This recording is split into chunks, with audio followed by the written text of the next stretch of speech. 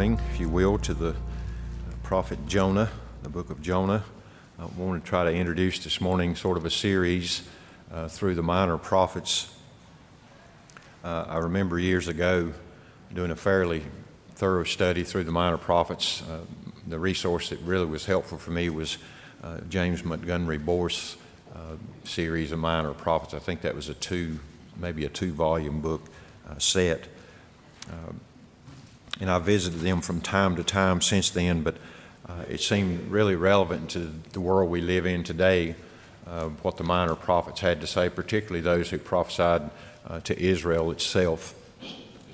Jonah, I believe, starting with Jonah because I believe it to be the earliest of the prophets, prophesying in this case in Nineveh from the northern kingdom of Israel.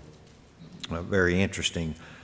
One of the things that I wanted to do this morning was just to give basically a couple of verses and what I believe is key passages in regards to this. And what really stood out for me, I understand there are many facets that you could approach the book of Jonah from and really all the minor prophets.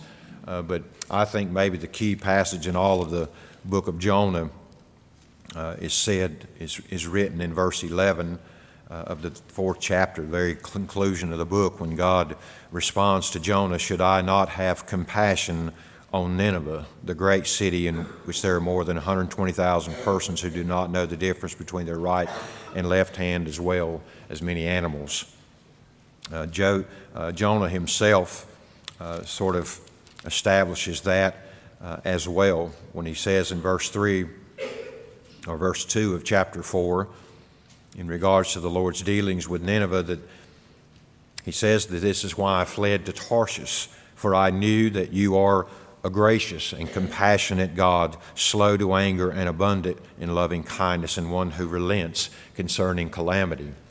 And so Jonah establishes what God has said in the end of the book here in his experience with Jonah, that God is a compassionate and merciful God. And it's hard to imagine a context in which that would be less expected than in Nineveh, this capital city of Assyria.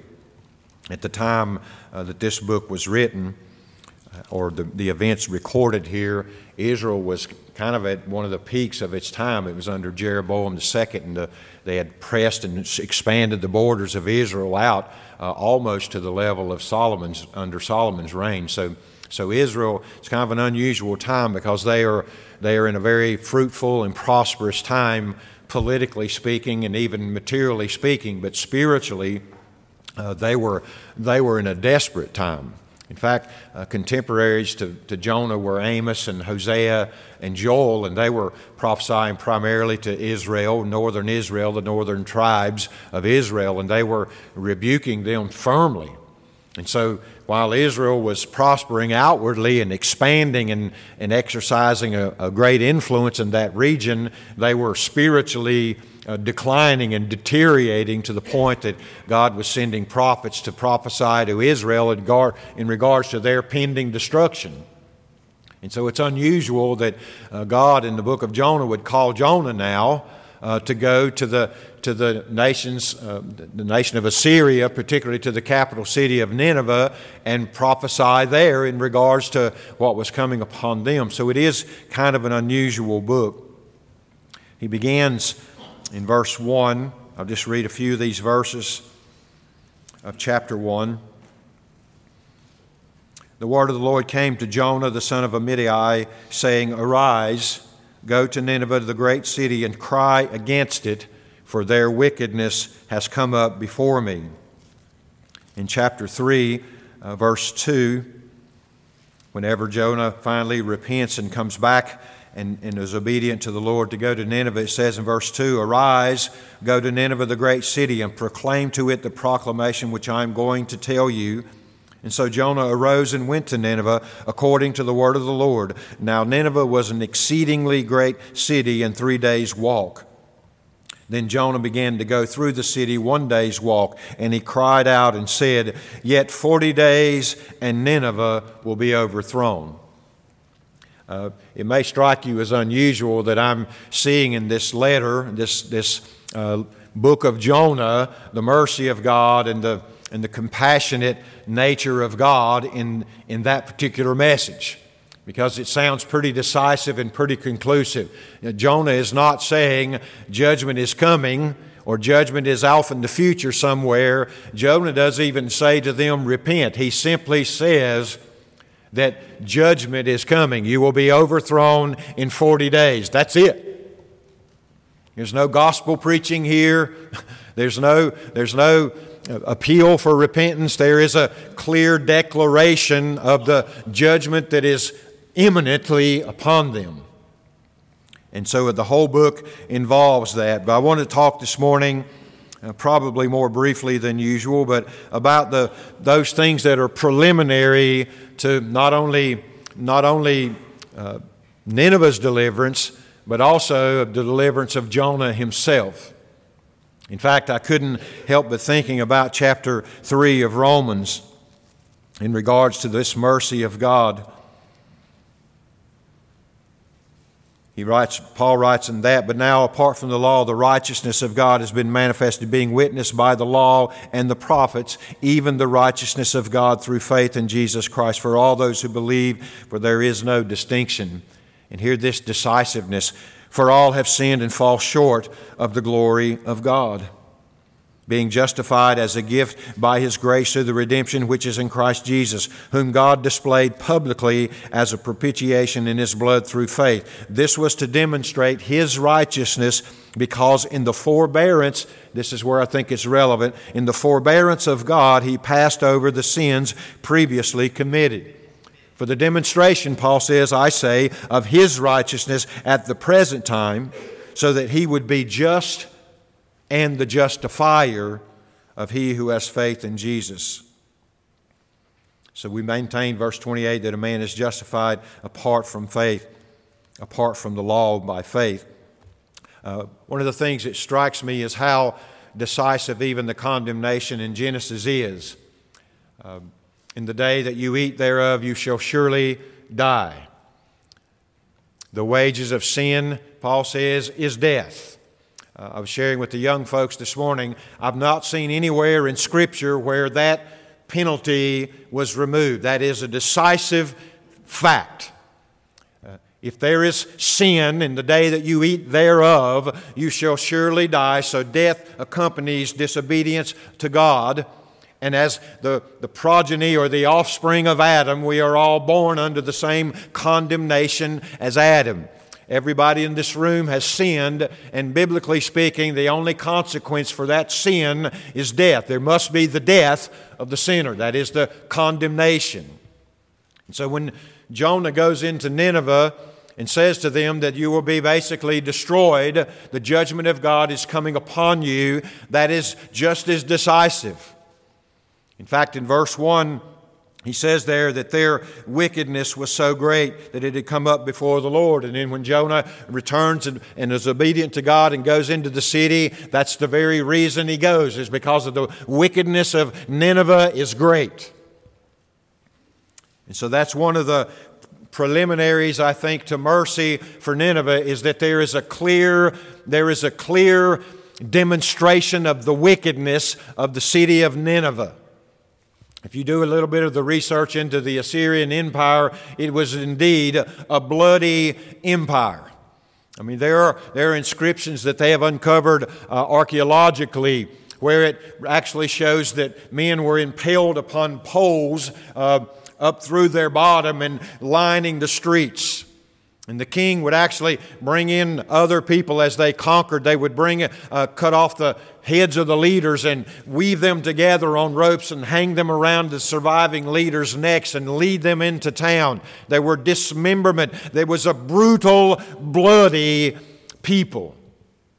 Unlike the Persian Empire later on, who would tend to assimilate the people through gracious acts in some ways, and in some ways through accommodating religious preferences and stuff. The Assyrians were exactly the opposite. They meant to bring people under the power of the Assyrian Empire by force and by terror. It was a wicked place and a wicked people. Interestingly enough, some of the research shows that all the kings even before this time and some of those after, there was a brief pause in the middle, which I think coincides with Jonah's visit there. But every king, as a part of their memorial, would write down King so-and-so, campaign in so-and-so. So every king was almost obligated and responsible in Assyria for conquering other nations. And so Assyria was on the ascendancy. It was approaching the zenith of its power. In fact, we know later on that Assyria would be used as an instrument of God to bring judgment upon His people. So while Assyria is ascending in power, and while Israel is in really one of the heights of its expansion and its borders, was at a low point, morally speaking, in regards to their faithfulness to God. So here you have Syria, or you have Israel prospering outwardly, but deteriorating spiritually, and you have the ascendancy of a wicked and godless people. And these two things happening. And so prior to this extending of mercy, as it were, there must be a wickedness. Let me just say that without unrighteousness, without wickedness, without sin, there would be no need for mercy. Mercy implies that there is an undeserving people to be who are to be a recipient of it. And so when we think about ourselves as sinners under the condemnation of death, we ought to think in terms of mercy. But where does the mercy come from? I've always been fascinated by this, and perhaps I'm overstating this a bit.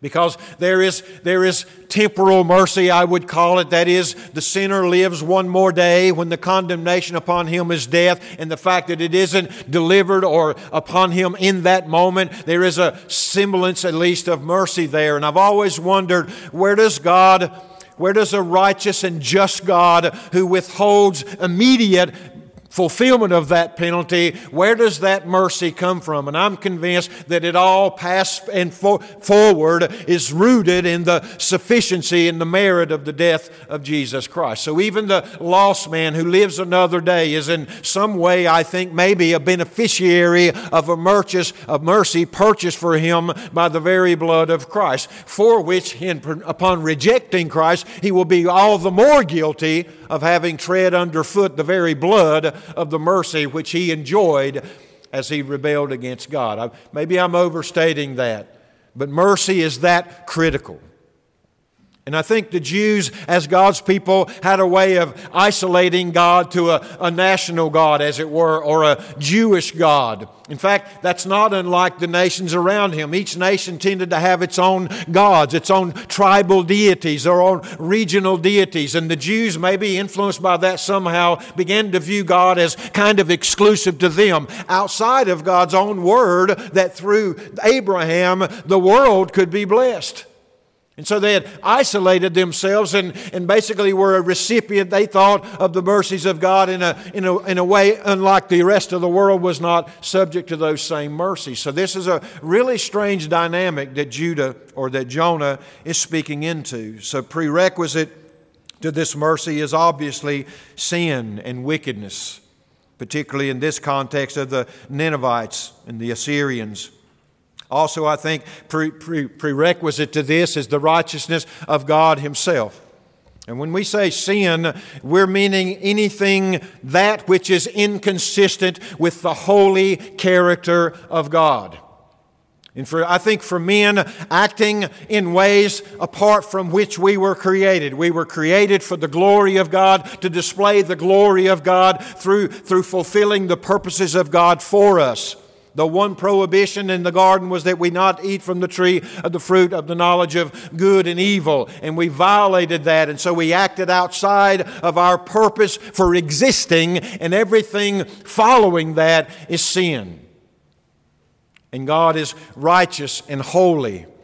I think sometimes we want to rank sins as the more heinous sins. It's true that some sins have a greater impact locally and nationally and even globally, but all sin is a violation of the holy, righteous character of God. So the idea of mercy implies in itself that there are men that are living that are not deserving of the good favor of God, and the reason they are not is because God is infinitely holy. When you sin and when I sin and when we let the little white lie slip out, or we leave out the word of gossip, or when we are deceiving or manipulative of another person, we are sinning against an infinitely holy God. We are sinning openly and in defiance of the very character of God, and that deserves nothing short of death. And anything but that is a mercy. And so prerequisite to this mercy is the holy, righteous character of God. Not to mention the fountain from which that mercy might flow, because if this holy and righteous God withholds judgment or even condemnation for even a moment, there must be a mercy drawn somewhere upon which that delay is justified. That's what I think Romans 3 is saying. God has put forward Christ as a public propitiation for sin to demonstrate His own righteousness in the passing over of sins. So that by the display of Christ, God might be understood as both the justifier and the just. God was not unjust to offer mercy to Nineveh.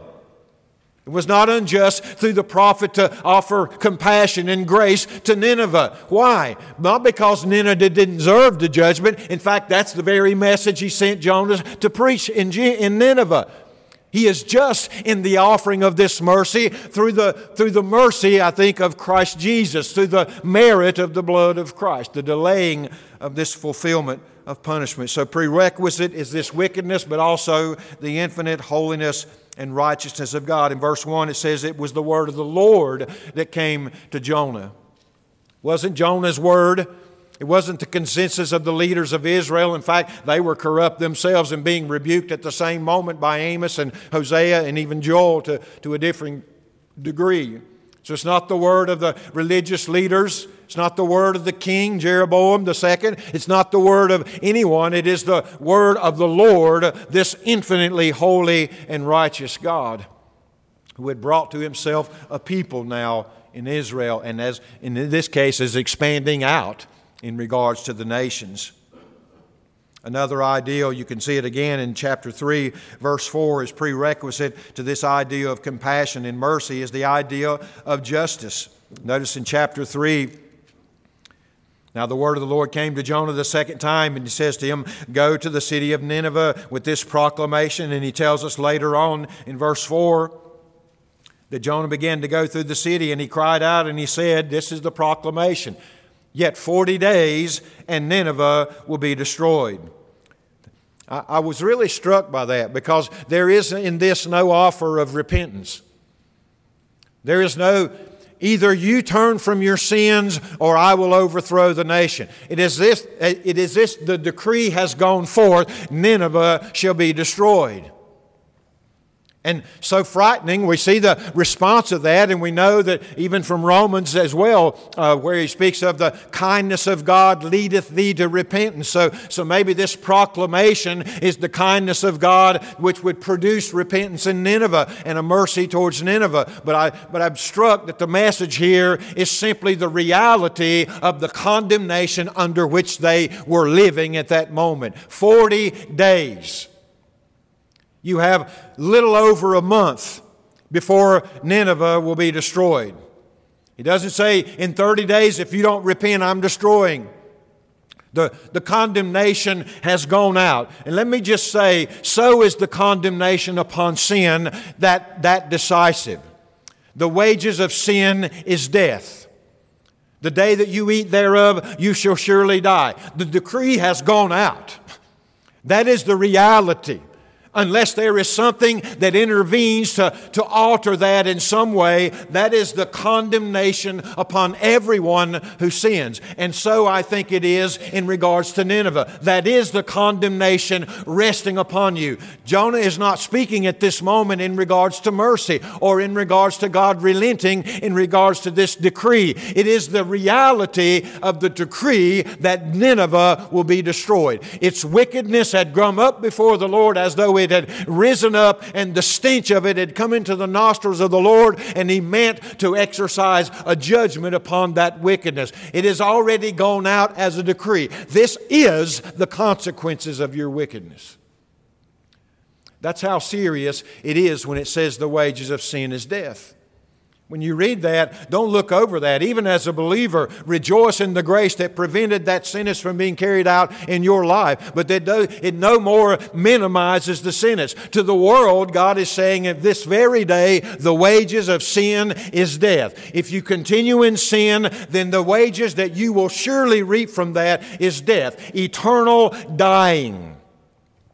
And I think that's why the decree here is so decisive in Nineveh. God sends Jonah to Nineveh to give them the decree. This is the outcome. This is the merit of your wickedness. It assures you destruction, death. And so it demonstrates the justice of God. Notice as well that prerequisite to this mercy as well is the word of the Lord. He gets into a more positive here, for he says in the very first verse there, it was the word of the Lord that came to Jonah, son of Amittai. And then in chapter 3 again, he goes to them, the word of the Lord came again a second time to Jonah. What I'm getting at there is that this is the word of the Lord. That's prerequisite to the mercy coming. The word in this case was the reality of their condemnation and the degree of their wickedness from a righteous and holy God. This is who you sinned against. This God is bringing destruction upon Nineveh. That's the word.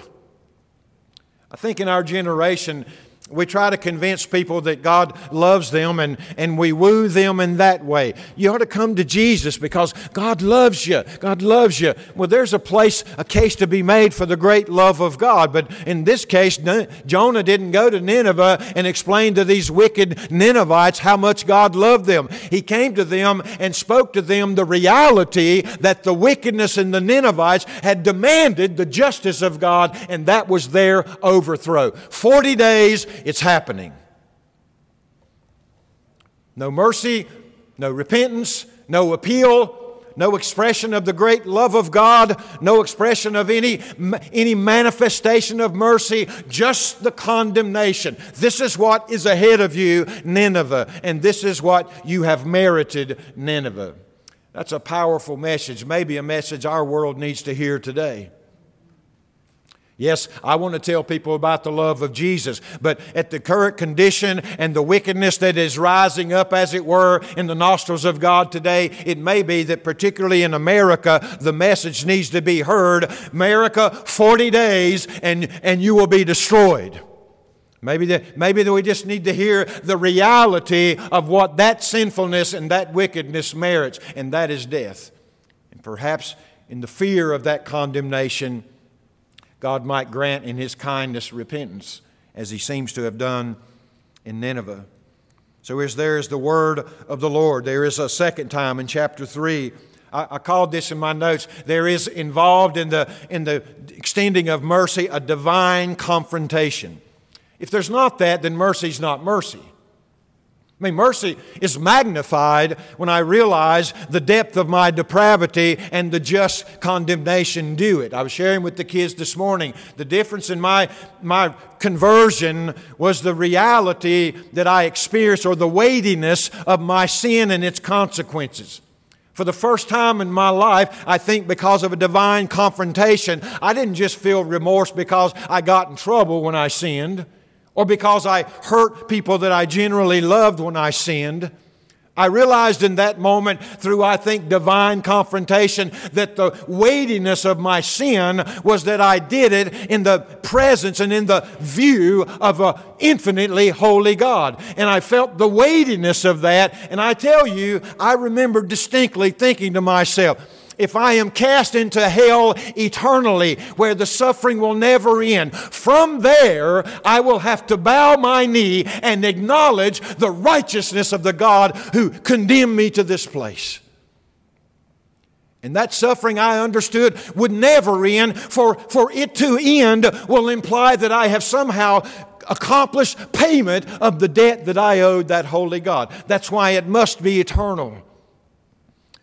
See, that's when mercy was magnified.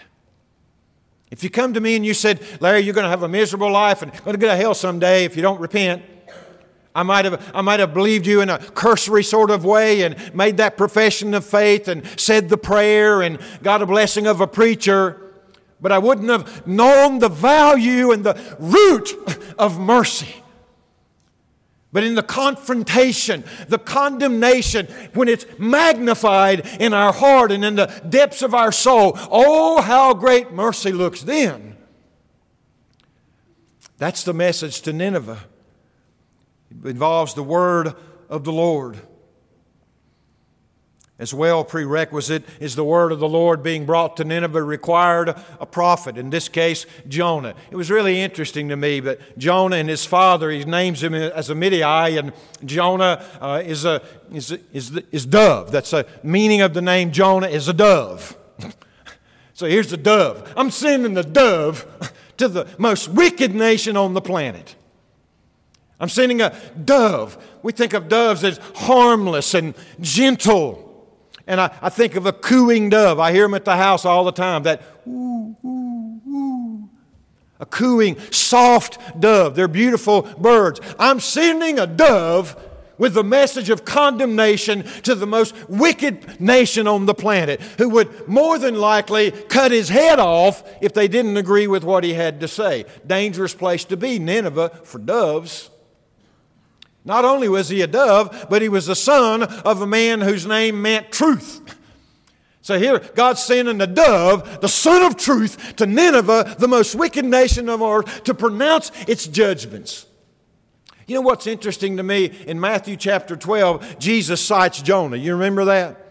They come to him and they say, we want a sign. We want you to prove you are who you say you are. And he says, this is a wicked and evil generation, Nineveh, who seeks after a sign. There will be no sign given you but the sign of Jonah, who was 3 days and 3 nights in the well, in the belly of the fish. So must the Son of Man be 3 days and 3 nights in the grave and rise again. That's the only sign sent. But what's interesting about that is, you know what set that conversation in motion? They brought a demon-possessed man, a wicked man, to Christ. And Christ healed him, cast out demons, and they were angry. They were upset. And they even went so far as to say, he's casting out demons by the power of demons, Beelzebub.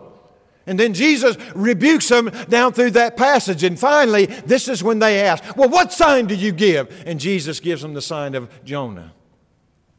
I think there were more parallels involved in that rather than being in the grave 3 days and coming up. That's the primary one. But there's a strange parallel in that as well, is the whole conversation was initiated by God extending mercy through Christ to the demon-possessed. Nobody more wicked than that.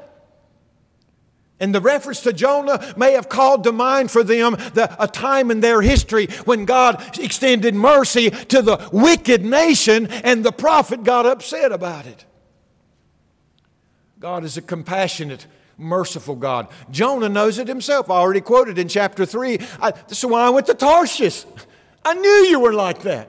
I knew you were a compassionate, gracious, merciful God, long-suffering and slow to anger. I knew that was your character. Well, my question would be, well, Jonah, why'd you get upset when God acted within his character? And to the Pharisees in Jesus' day, why are you upset when I'm acting according to my character? So if you want a sign, no sign's going to be given. Remember Jonah, who was in the belly of the whale. I think that has implications regarding what we share tonight about Jonah's own experience of the mercy of God here. That's the sign that will be given to you. So it takes a prophet. Notice I said there, dove, the spirit of the prophet here.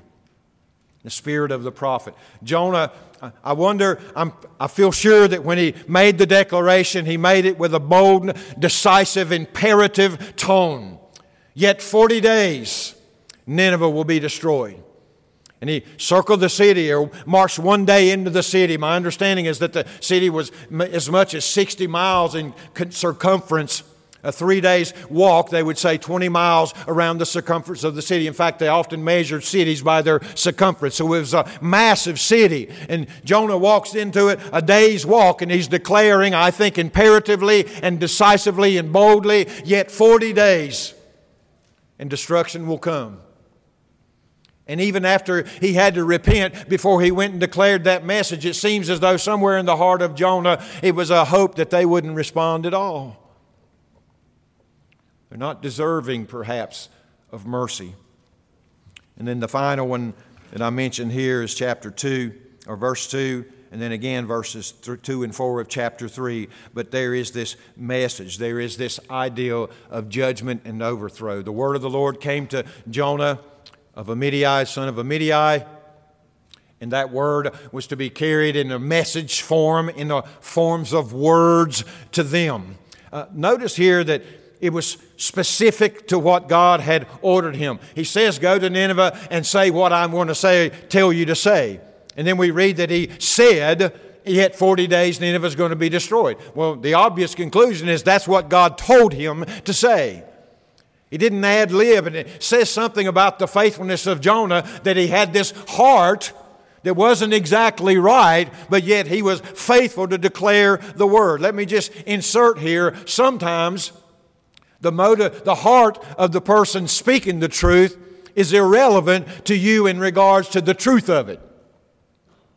Nineveh didn't know the motivations of Jonah. Perhaps they suspected them, but what was critical here was the message of Jonah. God rebukes Jonah for his own heart later on, and we'll see that, and it's fascinating. But right now, the heart isn't the issue. The Word is.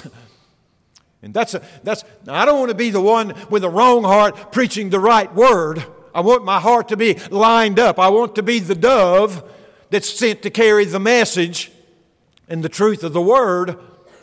But whether or not my heart as a fallible man is perfect in this, the decisive reality is whether or not it's the true Word. And so it is when you hear preaching or teaching or you read books. I don't always know the motive, and sometimes we find ourselves disregarding the Word because of the suspected motive of the teacher or the hearer. I just shared on Wednesday night Jesus' rebuke of Phariseeism, as it were. Well, Jesus didn't destroy the institution, Moses' chair, synagogue, reading of the Word. He didn't destroy that, even while He called into the question the hearts and the covetousness of the ones proclaiming that Word. In fact, He says, what they tell you to do and observe, do those things. Jesus didn't say, because their motives are wrong, disregard the truth, disregard the institution through which the truth is meted out, disregard the Scriptures, because the man saying that isn't perfect. Well, Jonah is not perfect either, but they would have rejected this message at their own risk. Let me say something else. This is not just an offer or an extension of mercy to Nineveh, who was completely undeserving of it. But by the effects of their repentance, it turns out that it was a mercy to Israel as well, because the prophets at the same time Jonah's in Nineveh are in Israel saying, turn, repent, or the judgment of God is coming upon our nation. And they were hard-hearted and stubborn and greedy and sexually perverted and even idolatrous they had become under Jeroboam too. They were expanding successfully outward, and Israel thought the Lord is truly blessing us, but they were corrupt within. And the prophets were sent by God condemning and calling out their inward corruption and faithlessness. All the while, God sends a prophet to Nineveh to warn them, as it were, through this proclamation. And had not they responded, it may have been that the overthrow of Israel itself and the judgment of God may have come on them more quickly. In fact, we do know, some authors say 150 years, 100, even less than 100 years, it would in fact be Assyria that overthrew the northern kingdom. God's judgment through the prophets would come upon the northern kingdom. But I was talking about the archaeological stuff earlier. It's interesting because at the exact time when Jonah is prophesying in Nineveh and the events unfold, we see in this ledger of the kings, every year and every king there was a battle campaign. And suddenly, for 4 years, you don't see any battles. There's no conquest. The kings, and it coincides with the preaching here of Jonah in the history. And then after that, it picks up again. The kings pick up, and then they start listing again. King so-and-so, this campaign. King so-and-so, this campaign. They were a warlike people, and the message of their condemnation came to them just at the time when God was warning Israel that judgment was coming. They didn't respond, and the war started back up again. God gave them a window, as it were. His mercy to Nineveh was His mercy to Israel. Ever think about that? What if God's mercy towards your greatest enemy is His mercy towards you? What if your disregard as to whether or not they respond to God's reaching out or God's rebuke of them?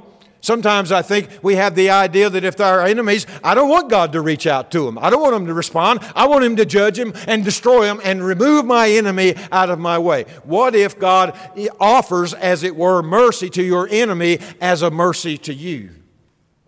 Maybe the repentance and the turning away from their wickedness of your enemy may become the instrument by which God spares you of the wrath poured out upon you through the violence of that same enemy. What if God's mercy towards your enemy is His mercy towards you? This is what I don't think Jonah understood.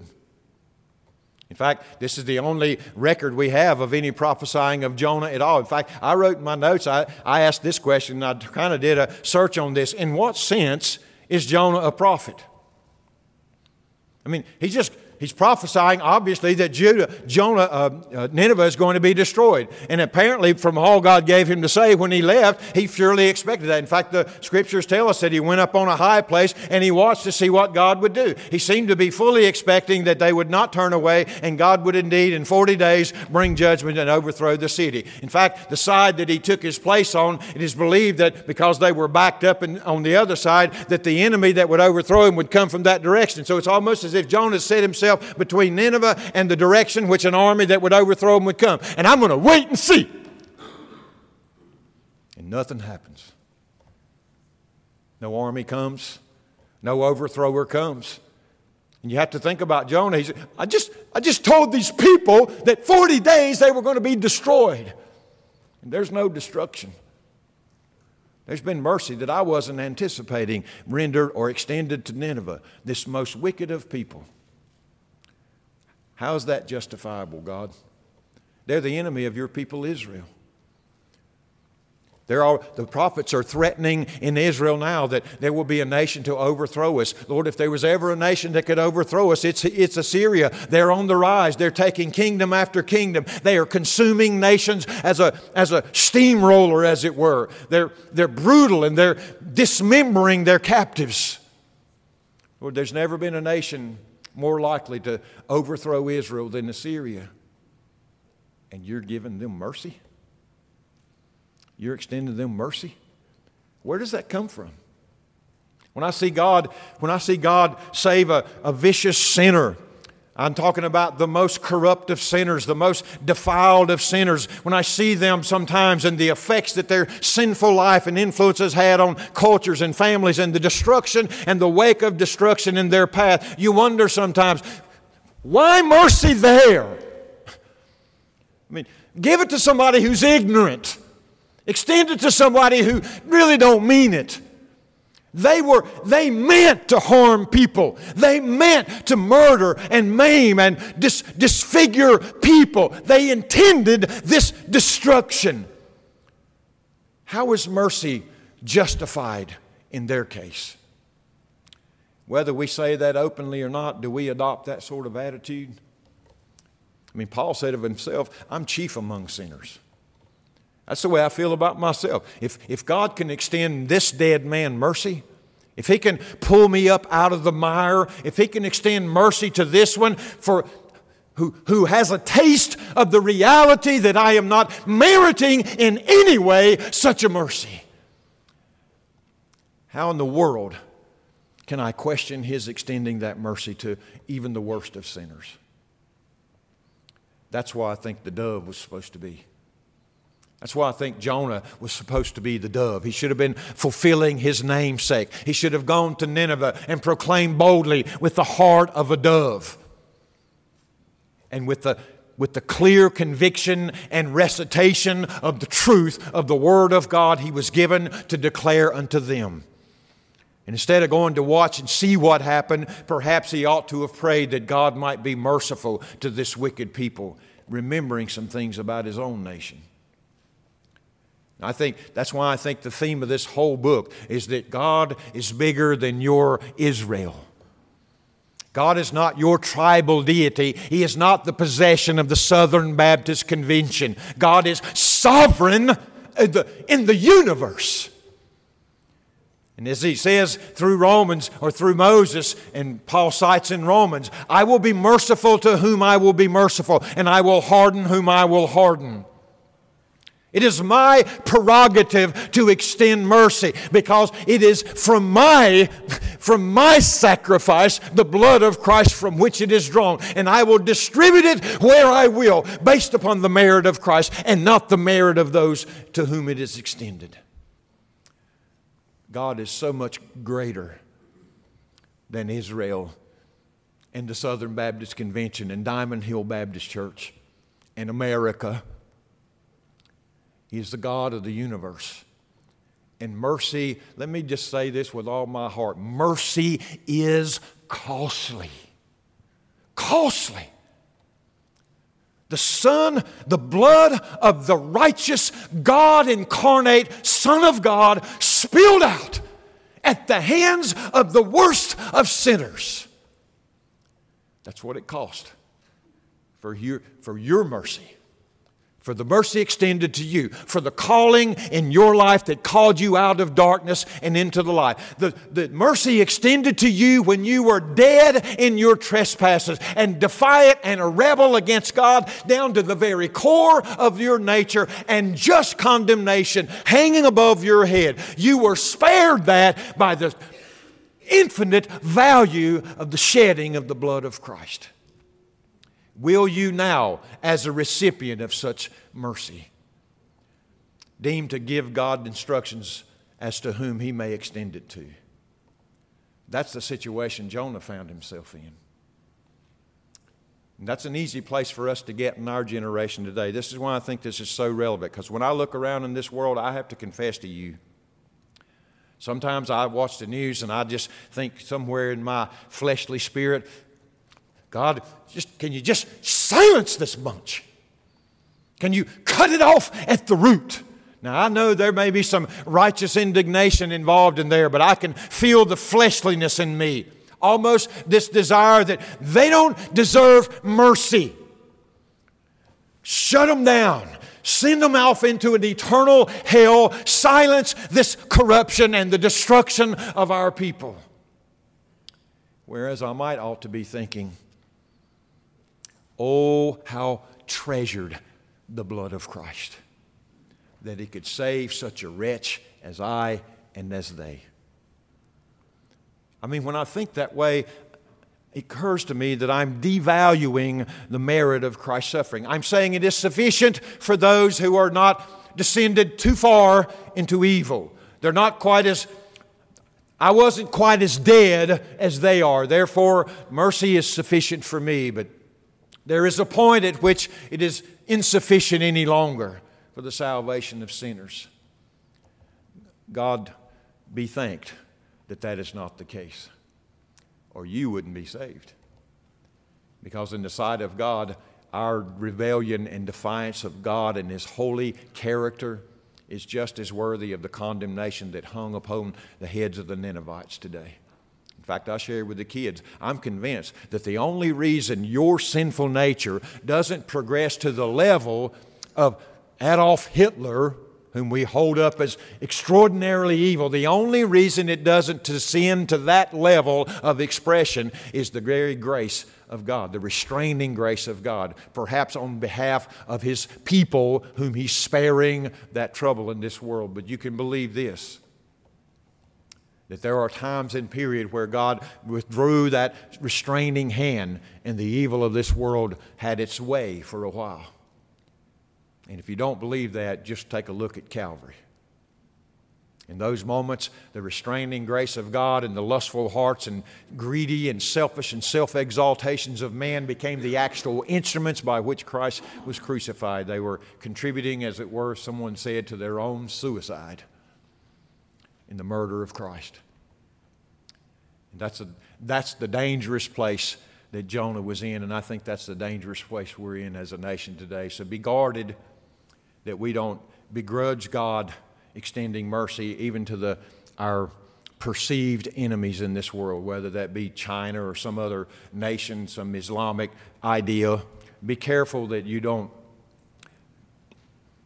in your heart, wish God to deprive them of the very mercy that you live by and that we have been established by even in this country for many years. Stand with me this morning. That's sort of my introduction to Jonah. We'll get in to the passage. Let me just say there's much more to Jonah.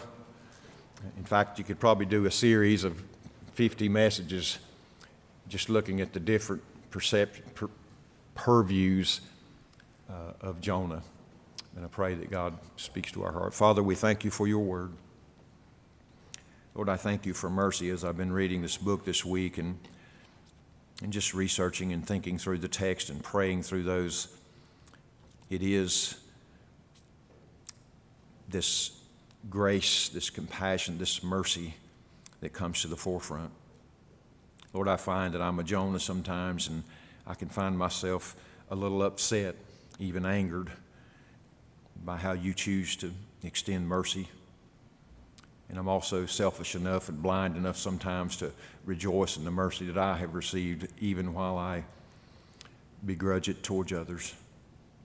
So, Lord, I pray that you might bring it to bear in our lives so that you might, by your Spirit, reveal its relevancy to the heart of every individual in this room, to this church, this local gathering, to the body of Christ nationally and globally. And Lord, may you bring it to mind in our country as well, in our nation, where while we ourselves are hearing the word and being warned of our own corruption and God's judgment upon us, would at the same time wish that mercy would not extend to those we call our enemies. So have your way in these moments of invitation. Speak to our hearts and shape us according to Christ. We ask in Jesus' name. Amen.